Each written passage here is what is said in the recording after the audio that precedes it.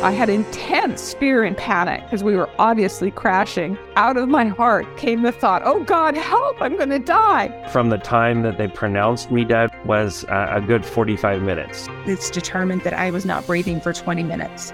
They cut my clothes and then they paddled my heart because my heart had stopped. And I could see people screaming and crying, but I didn't realise that was actually my physical body because I was somewhere else. About 20 past 4 in the afternoon, by 7:30 I was dead. Clinically dead, 4 minutes. And they were crying because I was dead. And I was trying to tell them, no, I'm not dead, I'm just fine, I'm okay. I was greeted by people I had known in the past. I started to feel like I was surrounded by all this warm, loving, beautiful, soothing, loving energy. I'm back with God again. I just felt this almighty release, like, wow, I'm back home again. Incredibly safe and felt at home. I'd come back home. It was a very strong feeling that I'd come back home. The only thing that I could feel, if you can imagine, absolute love and peace. There wasn't anything else to be felt. And light is literally emitting from him. And I could feel that tremendous amount of love was coming through him as well. They were brighter than everybody else, and I just knew who they were.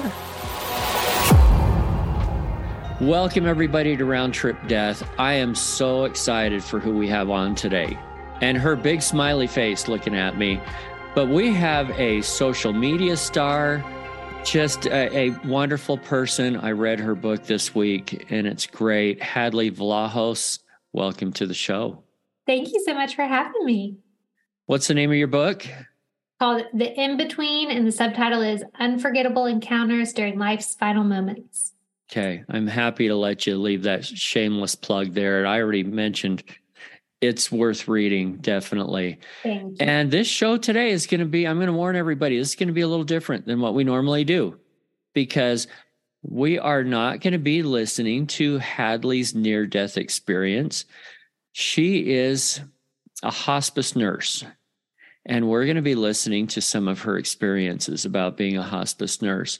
And why I thought this related to the show, and people ask me from time to time, what is the purpose of this podcast? And it is not to sensationalize near-death experiences. It is to find out what we can learn from them. And one of those things, or a couple of those things, are the fact that it can give us some hope and faith in an afterlife, and in family relationships continuing after this life. And that's some of what we'll be talking about with Hadley today. First of all, tell us a little bit about you. Yeah. Hi, y'all. I'm Hadley. I am a registered nurse. My specialty is hospice. I've been working in hospice since 2016 and went by real quick. I absolutely love my job so much. I care for people in their homes. I'm a case manager, so I go from home to home and take care of patients of all backgrounds, financial, any backgrounds, really, just any walk of life you can imagine. And I love meeting new people.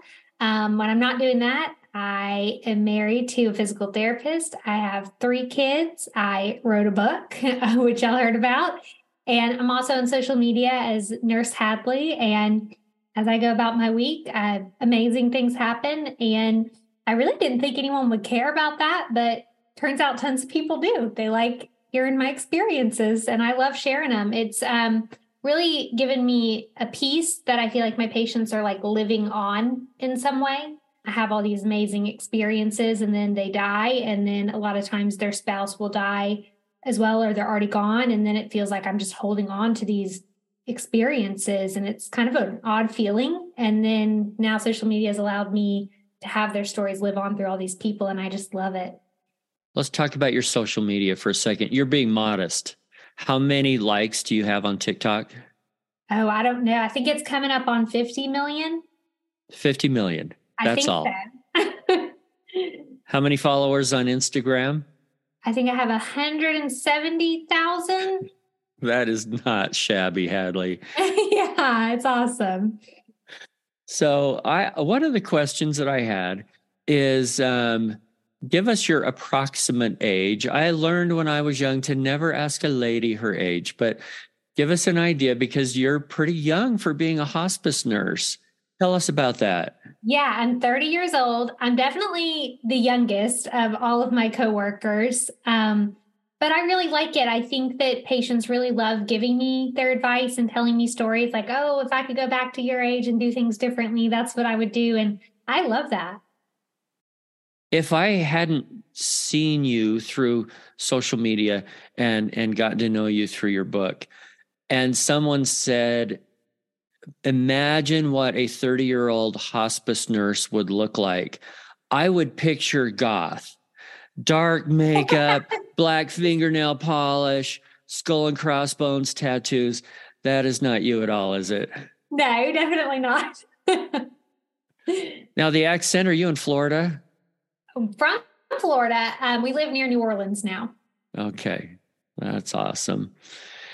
Okay, so social media kind of helped people see some of your stories. They got interesting, you realize, so you do a bunch of that now. I'd like to talk about just some of the things that you've learned, and maybe we'll get into one or two of your stories, if you don't mind, spoiler alert on the book a little bit. Yeah. Tell me about maybe one of your, not only a patient that you loved, I know you love all of them, but that you learned something from, and their experience with death would be interesting to our listeners. Yeah. I think, I recently had a video, it's not in my book, but that went very viral, and I really learned a lot recently from it. Whereas basically I was doing like a vlog style, like I normally do, video, just kind of showing my day, showing our morning routine, all the kids, all the craziness. We have basically a newborn and then a toddler and then one that's a little bit older, and just saying that I was really stressed out and there are toys everywhere, and just, I never had enough time, working as a nurse and a doctor and 3 kids, it's just overwhelming. And I got in the car and a nurse called me that had a pediatric patient that, I'm not a pediatric hospice nurse, so I don't normally see them, but she was like, hey, they live right down the road from you. I'm kind of far away. Can you just go see them real quick? The parents called. So I went in and I was my normal peppy self, like, I'm going to go see a patient for another nurse real quick and, do my normal like video style. This is my day. And I got back in the car and I was immediately like, oh my gosh, like, I can't believe this, because I went because the pediatric patient was not playing with her toys anymore. She only wanted to sleep. And I was like, wow, that's a very big wake up call for me, who was sitting over here complaining about all the toys on the floor. And it just reminds you to kind of get out of your own head and realize how short life can be. And honestly, that's one of my favorite parts about the job, is that I'm not ever like just moving through life without, being aware of my own mortality at all times. And I think it allows me to live a better life because of it. One of the things that got me interested in near-death experiences is I grew up hearing a story about my uncle who died when I believe he was 14 years old from kidney disease. And so this would have been way back, roughly in the Depression era. There weren't all that many, medical was different then. There wasn't all the treatments that they can do now. And the story that I was told from those who were in the room with him just before he passed is that he said he heard children laughing, and then he saw other children playing. Yeah, that's amazing. I never knew what to do with that. Yeah. Okay. Tell us some of an experience like that, maybe that's happened to you. Yeah, that's super common. And a lot of people report that. And it's kind of one of the things I love about sharing my experiences is I share, like, that's very normal for people to see deceased people or loved ones. And people are able to be like, wow, like your experience, like I thought that maybe they were just confused, but now that makes me feel a little bit better, like they were being comforted by people on the other side. And it's super common. I have one in the book who I call Carl in the book, who had his 2-year-old daughter had drowned, and he went on, to live his entire life. I took care of him at the end of his life. He was in his 80s. And she came back and got him. A couple days before he died, she showed up and they were playing hide and go seek, which was one of the most amazing things I've ever witnessed. And Carl hadn't been out of bed for a long time, right? No, like I think a year he hadn't gotten out of bed, and he was up and like on his hands and knees, like looking under the bed and like really up. I was shocked. And they call that the surge of energy, and then seeing deceased loved ones. And, you know, it's always very peaceful. And a lot of people will say like, oh, it's hallucinations, but I also see hallucinations and they're always very terrifying or scary. And with seeing deceased loved one, there's always this like calmness or happiness about it, like a reunification. And is that how you know it's something real versus a hallucination? Yeah, absolutely. It's just, you know, how they are reacting to it. And they're usually extremely matter of fact about it. And the way I kind of, just from being around it for so many years, the way I kind of interpret it is that they are seeing their loved one just like they're seeing you and me. So they can still see us, but then they're also seeing this person also, just like they see us. And so they're kind of in between worlds is what I say. And they're very matter of fact, like my mom's here, you know, whereas whenever they're hallucinating and say they have spiders on their bed, they're like, I've taken a new medication and now spiders are on my bed and it's like really scaring me. And, you know, there's like, it's a difference, not a very like calm matter of fact. And then they usually say they're going on a trip if they can talk that much at that point. I think that's interesting. You mentioned they're so matter of fact about it. One of the things that people having near-death experiences often tell me is they come out of their body and they're up in the corner of the room by the ceiling, and they look down on their body and maybe medical staff is working on it or something. And it doesn't scare them. It doesn't freak them out. It's a very matter of fact thing. Oh, there's my body. Oh, well, I guess I died. One gentleman even referred to it as the body, not even as his body. He felt so detached. Yeah, that's absolutely what I see. And it's very interesting because, you know, I know these patients. I get to know them for a very long time. So, I mean, I trust them.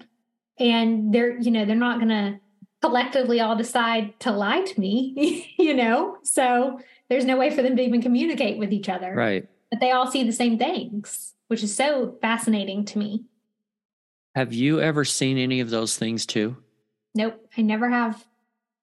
Why do you think that is? I'm hoping it's because I'm not dying. We did have, I don't think I've ever shared this. We had a hospice nurse who worked for us who came to our meeting one time, and she said that she felt like she saw a shadow of someone. You know, someone was seeing their deceased loved ones, and she felt like she saw someone. And we were like, whoa, that's crazy. You know, just move on with our day. We talk about that kind of stuff all the time. We're just like, that's crazy. 2 weeks later, she didn't show up for work, which was very out of character for her. We kept calling her. She didn't show up. And our boss ended up calling 911. She lived on her own. And they said that she ended up in the hospital for weeks. Thankfully, she lived, but they said that she was like knocking on death's door from pneumonia. And so we've always wondered if maybe, you know, she could see him because she was kind of closer to death. I wish I knew why we had to be close to death for that to happen.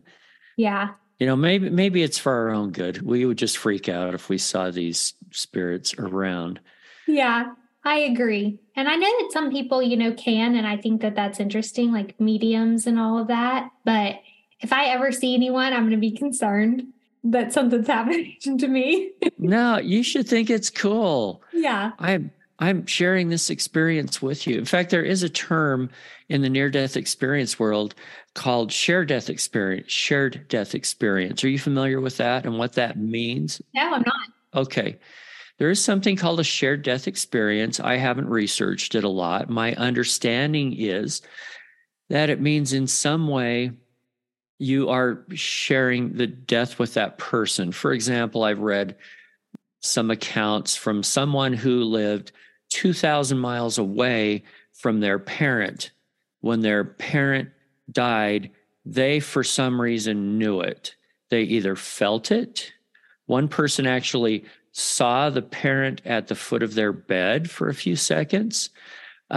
Something happened that there was some kind of a sharing of this experience, okay? They may not have seen what the dying person saw, but they knew the person died or saw them or something else to where they felt like they had a share of that experience. Have you ever had something happen where maybe one of your patients you have gotten close to passed away and you weren't there because you had to be someplace else, but you somehow knew that it had happened? Yeah, I've definitely gotten feelings before where I have woken up in the middle of the night and I'm like, I think they died, but I always kind of brush it off because, I know that they're going to die. I can kind of scientifically tell when someone's very close to death. So I've always kind of been like, maybe it's just because I know it, that there's a high probability that it is going to happen tonight. But I have had one experience. I've never known the term. I didn't know there was a term for it, but I had a patient in a nursing home because, I used to work in Florida. So we would get a lot of people who would come retire in Florida with their spouse and move away from their kids. People always say, how could you put your family in a nursing home? And it's like, they decided to move away from their kids, come down to Florida, their spouse dies, and then they end up in a nursing home. And so their kids are still all up north. And so I would go see these patients in the nursing home. And I had someone who was on hospice. So it's like, can't really be unexpected on hospice, but she didn't go through like the normal stages to where I'm saying like, it's going to probably be a couple weeks, might be a couple of days. Like she just kind of died in her sleep. It shocked me because I had seen her that day before and she was like eating a cheeseburger and she just went to sleep and never woke up. And so I got the call in the middle of the night. And as soon as I go and like confirmed it, I called her daughter who lived up north, who I had talked to quite a few times. And I talked to her all the time, multiple times per week. And it was at this point in the morning. So she shouldn't have thought anything was off. And she immediately said, is my mom dead? And I said, she is. Did the nursing home call you? And she was like, no, I just know she's dead, isn't she? And I was like, yeah, she is. I was shocked. It was so crazy. What do you make of that? Interpret it for me. My thought process is that we're all, I think we're all connected in some way. I've had those feelings before where it's like, I think this person is dead and I've always been correct. But like I said, I kind of know it's coming. So I know that the feeling, but that one has always shocked me that she had no reason to think that. And I would just, my interpretation is that she just had such a strong feeling that her mom was no longer in the world anymore. And we hear those kinds of things a lot. And they are unexplainable, but I find it very fascinating. I do too. I was hoping you'd have some insights on that. You think about that for a few more years and get back to me. I will, and I'm sure it'll keep happening. These things never cease to amaze me after doing it even 6 years. It just is, they're always just mind-blowing to me. So doing all the social media you do, does it surprise you that so many young people are interested in death? And I don't mean that morbidly, but tell me about that. Yeah, it really shocked me because a lot of people that I would meet in real life would not want to talk about my job. And especially, you've seen me, I'm a very upbeat person. So I'd be like, yeah, I work in hospice and I love it. And most people are kind of like, what in the world? Like, what is wrong with this person? And you read in my book where a doctor one time at a holiday party was like, you like death? Like, what is wrong with you? And so I had been conditioned to not want to talk about my job at all. And then when I started on social media, I just said I was a nurse. I didn't say what type of nurse. And then people kept asking me, like I couldn't avoid the question anymore. And so I finally made a video and was like, I work in hospice. I like it. I think I have cool stories if you want to hear them. And the video did really, really well. And tons of people were like, please tell me, like I had a loved one die in hospice. I want to hear them. My dad died in hospice. Please tell me. And that's how it all started. And I'm shocked too. But I think this next generation or my generation and, below us, like they don't want to have that, just ignore it and pretend like it doesn't exist kind of mentality anymore. I think that's great. There's also something changing with people that have had near-death experiences. I hear this over and over and over. Oh, I had my experience back in the 1980s. I told the doctor or I told, somebody else. They said, you are crazy. You have to not even talk about that. And so they didn't. They stuffed it away for decades. And now it's so therapeutic for them to finally be able to talk about it because people are listening and accepting that there's more going on here. I agree. I think it's wonderful. I totally agree. There are so many people who have shared stories that I just think it's amazing that we're finally talking about it. We should. It's a good, healthy thing. I agree. And it doesn't mean you're obsessed with death or anything else. Yeah, absolutely. So did you have some kind of a religious upbringing that made you automatically believe in these things when patients were seeing loved ones, or did you just learn it on the job? So I was raised Episcopalian, very, very, very strict religious household. And then I really got away from it. And I lost a friend at 15. He died playing football. And I just did not feel like I was getting my questions sufficiently answered by the church. And I just kind of really got away from it. And then I went to work in the ER and saw, I call it the dark underbelly of the world, and just the horrors that exist every day. Horrible things that are happening every day. People being shot, people being, raped. Like, I don't know if I'm allowed to say that word, but, things like that. And you're just like, this is ugly. Like, this world is so ugly and horrible. And I guess I became an atheist. And then I went into hospice. I liked the setup of it medically. I just felt like I couldn't ignore what was happening to these patients of both religious and non-religious backgrounds anymore.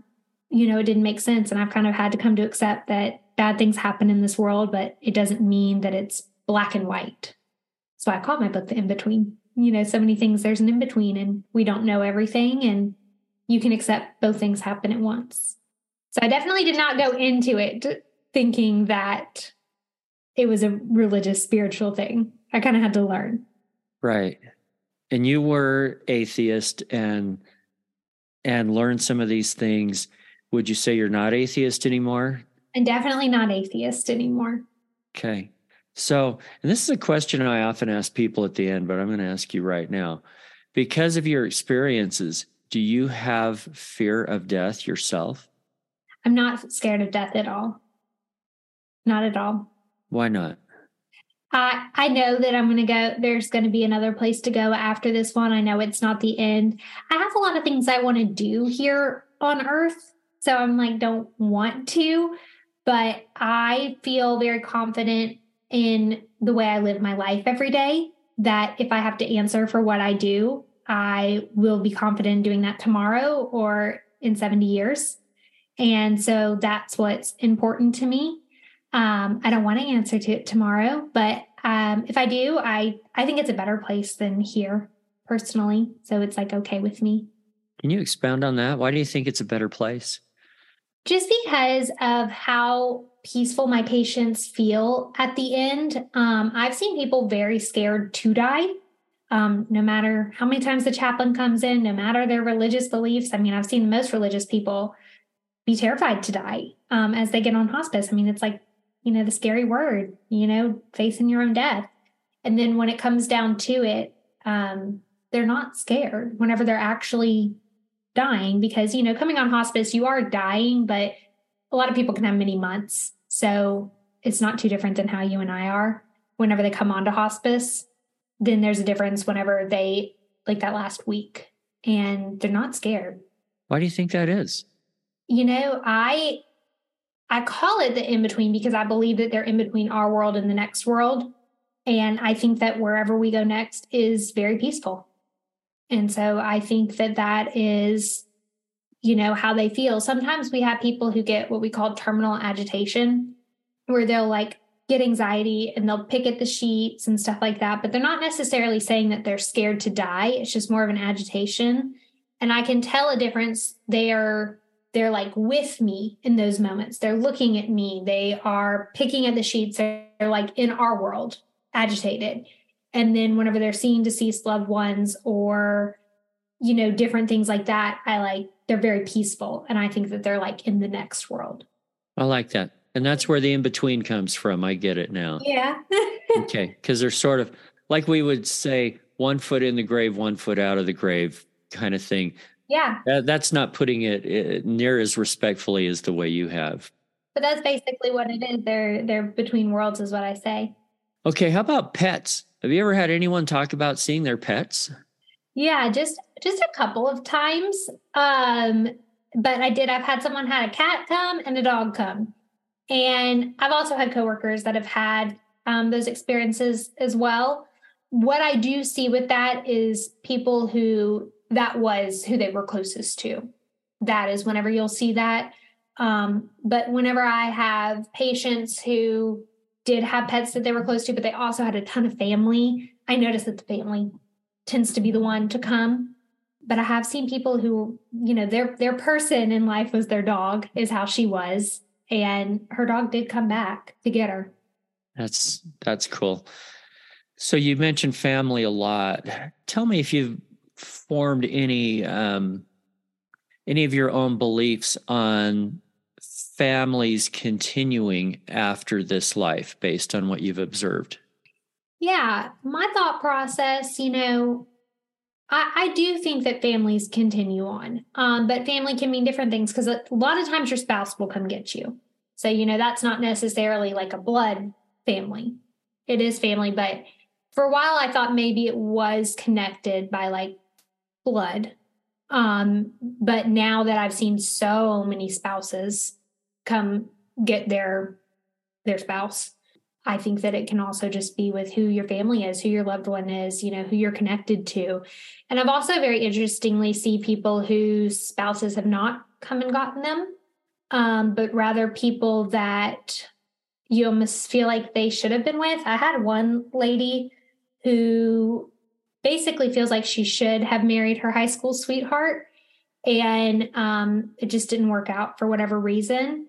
And he came and got her, which I always thought was very interesting. So whenever she said that he was there, I was like, oh my gosh, that's strange. Like, what did y'all talk? Like, did y'all see each other? Like, what was up with that? And she was like, that's who I should have been with. That's like who I should have married. And I was like, oh, that's interesting.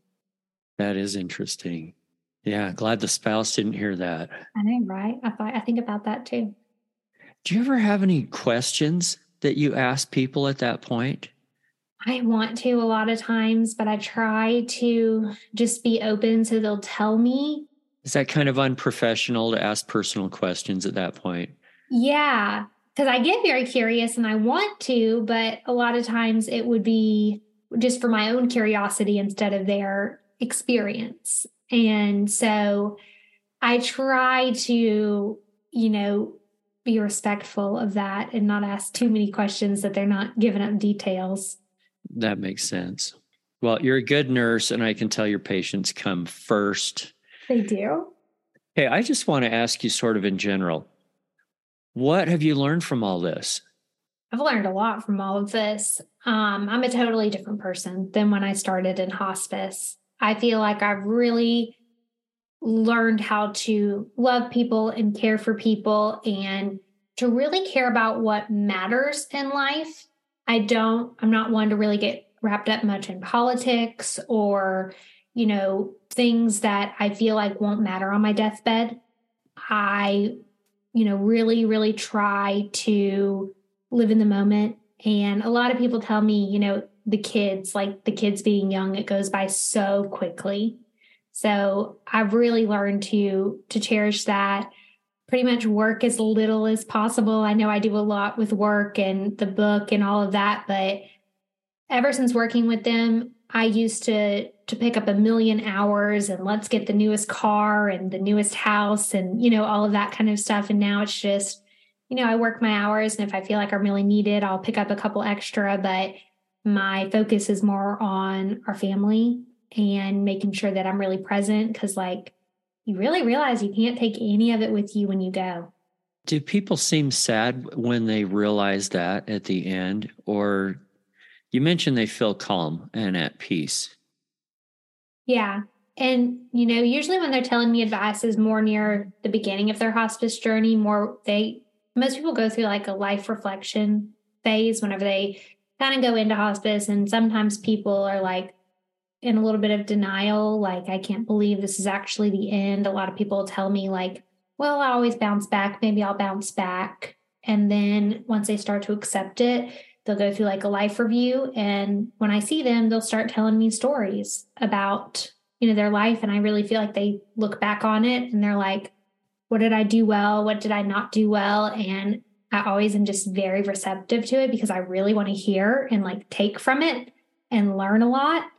I always like to listen to that. And then they'll kind of go into the phase of like what we call actively dying and that calmness and that peace. But a lot of older men regret working so much. That's a good message to get out there. Yeah. It's interesting that people in this in-between phase are sometimes going through a life review. Quite a few people that have near-death experiences have a life review.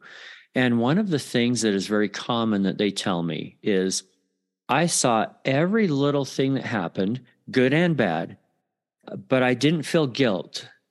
But I did understand how my actions affected other people, and sometimes negatively, sometimes positively. Are these people telling you the same sort of thing, or are they feeling guilt and shame for some of it?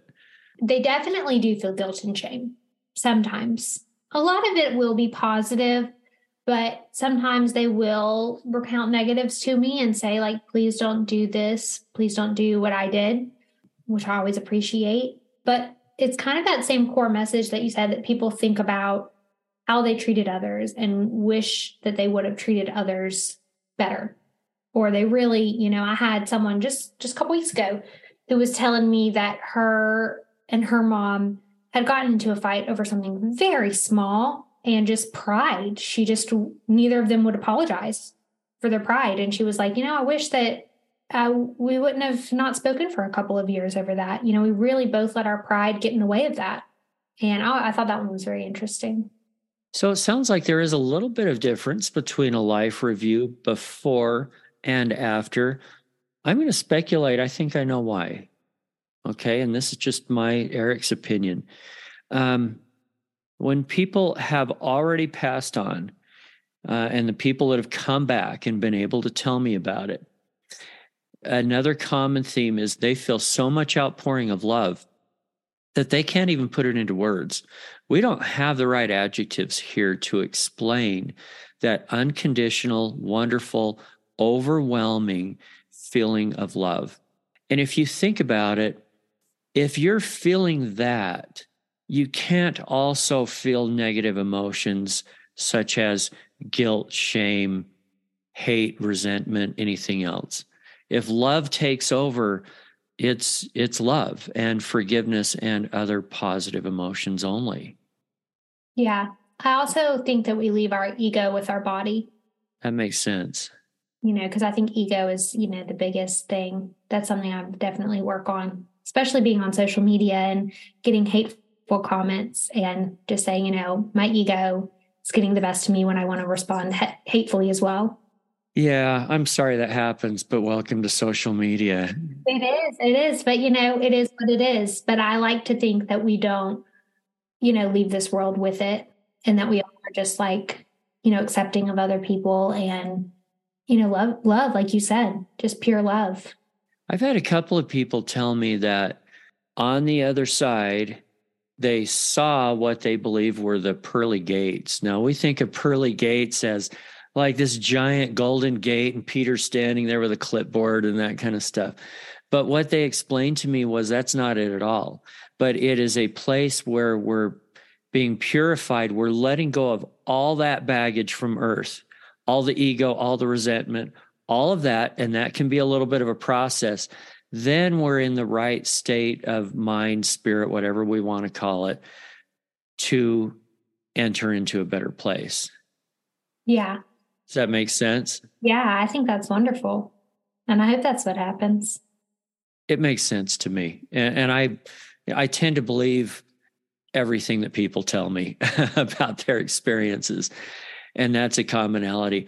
I've also had a handful of people that have gone at first during their experience, gone to a place that was like hell. Have you had anybody that as they were going through this dying process had some of that bad stuff they experienced? Yeah, I've had 2 patients. Tell me about that. So I had one who, and I always say it's 2 patients. I've taken care of thousands. So this is the very, very, very small minority because, like you said, I don't like to sensationalize things. But I did have one who I don't know how this ever medically happened. She was in a coma for 2 weeks, which is not even possible. So no food, no water, no nothing for 2 weeks. Like that's not possible. No IV fluids or anything. Nothing. Just laying in a bed for 2 weeks. And she was already very frail and old.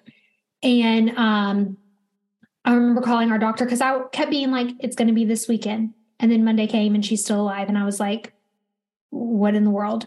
And so I called our doctor at one point and was like, what in the world is going on? Like, I know this woman has not had anything because I haven't put an IV in her. She's not going to swallow anything. Like, I know she's had nothing. And he was like, I think it's out of your hands. I think you just need to call the chaplain.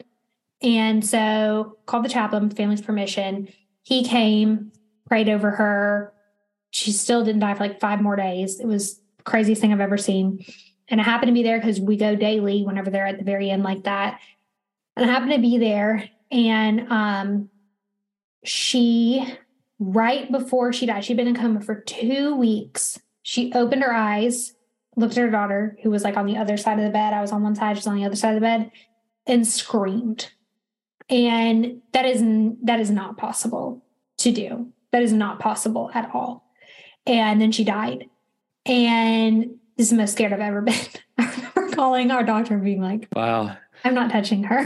Like I have to pronounce, but I'm not doing it. And so he came over and he did it. I was like, I'm not doing it. And this is the most scared I've ever been in my entire life. It's not possible. Let me just fill in quickly for people what that means that I learned from your book is part of your job is when someone passes away, you put a stethoscope on their heart for 2 minutes. Yeah. And then do some kind of declaration of death. So you're saying in this case, you were too scared to do that. Yeah. Okay. I was. And thankfully the daughter was like, I think she was just trying to tell me she loved me. And I was like, yeah. Mm-hmm. Okay. Sure. If that's what you want to take it, I'm glad you're taking it that way, but I'm scared out of my mind. So I had that one. And then just recently, I can't say how recently, but very recently, for the first time, I've had to take care of someone who harmed someone else and were in jail for it for a very long time. And interestingly enough, if you go in hospice, they will let you out of jail sometimes. So instead of being in a controlled environment in the jail, they send you home and then they send us into homes alone. Makes so much sense to me. Scary. Yeah. I guess they're sick enough that they can't hurt you, hopefully. He was, but it was very scary going in. Yeah. He was picking his skin off. And it was very scary to witness. So I kept giving him medicine but it like wasn't working. And yeah, he was like literally picking his skin off. And I was like, oh my goodness, like I've never seen anything like that. And why do you think that was? Was it pain? What was it? I don't know. I really don't know why he was doing it. And he couldn't tell me why he was doing it. And it didn't really make sense medically why he was doing it. I've never seen anyone do that before. I know he wasn't on heroin. That's the only other time, seen people do that. I know he wasn't on it. So it just was very concerning to watch. But there's only been 2 times that I have seen it. So I do think that there is some sort of punishment too. I just don't know if it's forever. And I don't know if it's for the reasons most people think it's for. I don't think it's for like minor things. Yeah. Well, and these people that had those experiences during their NDE, it wasn't forever. In fact, it was quite brief. Yes. So that's the happy ending, I guess. Speaking of happy endings, okay, those were a couple of scary stories. Yeah. Would you mind telling one beautiful story that we can all relate to? One of your experiences. It can be from your book or not. That's up to you. Okay. This one I love. It's not in my book, but sometimes I wish I would have put it in there. If I ever write another one, I'll put it in there. I'm sure you will be writing a sequel to this. This is not a beginning and an end. This is a book you could write 10 more volumes of. Thank you. So one of my, I think the human mind and the spirit is quite amazing. So I had a patient on who was a little bit older than me. He was like in his mid-30s and he had cancer. And I always ask my patients when I first meet them, what are your goals so that I know what is going to be considered good for them and their family? Sometimes that's pain control. Sometimes that is being awake and conscious as long as possible so they can spend as much time. Sometimes it's a trip. He said, I want to see my son be born. So I looked over at his wife, who I could not even tell was pregnant. And she was just like a few weeks pregnant. And I was like, in my head, I was like, well, shit. Like, there's no way. Like, this person has like a week left. Like, there's no way. And I was like, damn it. And so I was like, okay.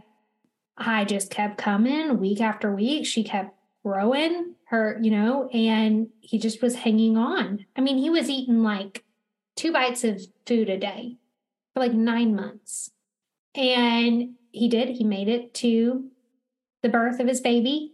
And I got to go and see them in the hospital, which was quite amazing, and hold their baby and just say, we did it. We made it. And he let go very soon after that. 2 days later, he died. But he held on. And I still don't even know how he did. But I think that, the mind can do amazing things. The spirit can do amazing things. You mentioned in your book a couple of situations like that where someone held on for a child to be able to have time to come visit or something else. Does that happen a lot? Yeah, we seem to be able to control our death, which is very crazy to me. And so sometimes people will tell me, like, well, my grandmother died after I left. Like, why didn't she die when I was there? I felt so guilty because I wanted to be there. And I'll tell them, I've seen that too. And I think that some people want to die alone. They don't want people to see them die. And I find that usually correlates to their personality. So if they were someone who was outgoing and liked to have people around them, they will wait for people to die. And then there's people, especially like my older men, who are a little bit more reserved and stoic and don't necessarily want it to be like a spectacle. They will wait till someone goes to sleep or goes to the bathroom, even just like that quickly, or just like walks down the hallway to answer the door. I've had a man who I know was very like reserved, who I knocked on the door. His wife walked down the hallway to answer the front door and he died. And I think that people will wait, but I think it can go both ways. Sometimes people don't want it to be like an event. Yeah. All right. Hey, I appreciate you being on the show. Thank you so much for having me. I'm going to ask you a very personal question that you can answer or not before we go. Have you thought about maybe who's going to come and get you when it's finally your time? Yeah, absolutely. If it were to happen soon, I think my mother-in-law would definitely come. She's in my book. She died of brain cancer a couple years ago. And my great-grandmother. And then hopefully I'm 8 years younger than my husband. So I'm thinking he'll probably come. That's great. All right, Nurse Hadley, thanks for being on the show. We will have links to your book and stuff in the show notes. It's not out yet, is it? June 13th. Okay, that's right around the corner. Can it be pre-ordered now? It is. It's on pre-order right now. All right. Thanks a lot. Thank you. Thanks again for listening, and remember to share this podcast. To be notified when the next episode goes live, follow us on your podcasting app or click over to roundtripdeath.com and sign up for our email newsletter. One last thing, we are continually trying to improve this podcast and we value your feedback. If you have a comment about what you like or what we can do better, or a near-death experiencer that we should have on the show, send an email to eric@roundtripdeath.com, and that's Eric with a C. Until then, I wish you everything good that you're looking for in this life and the next.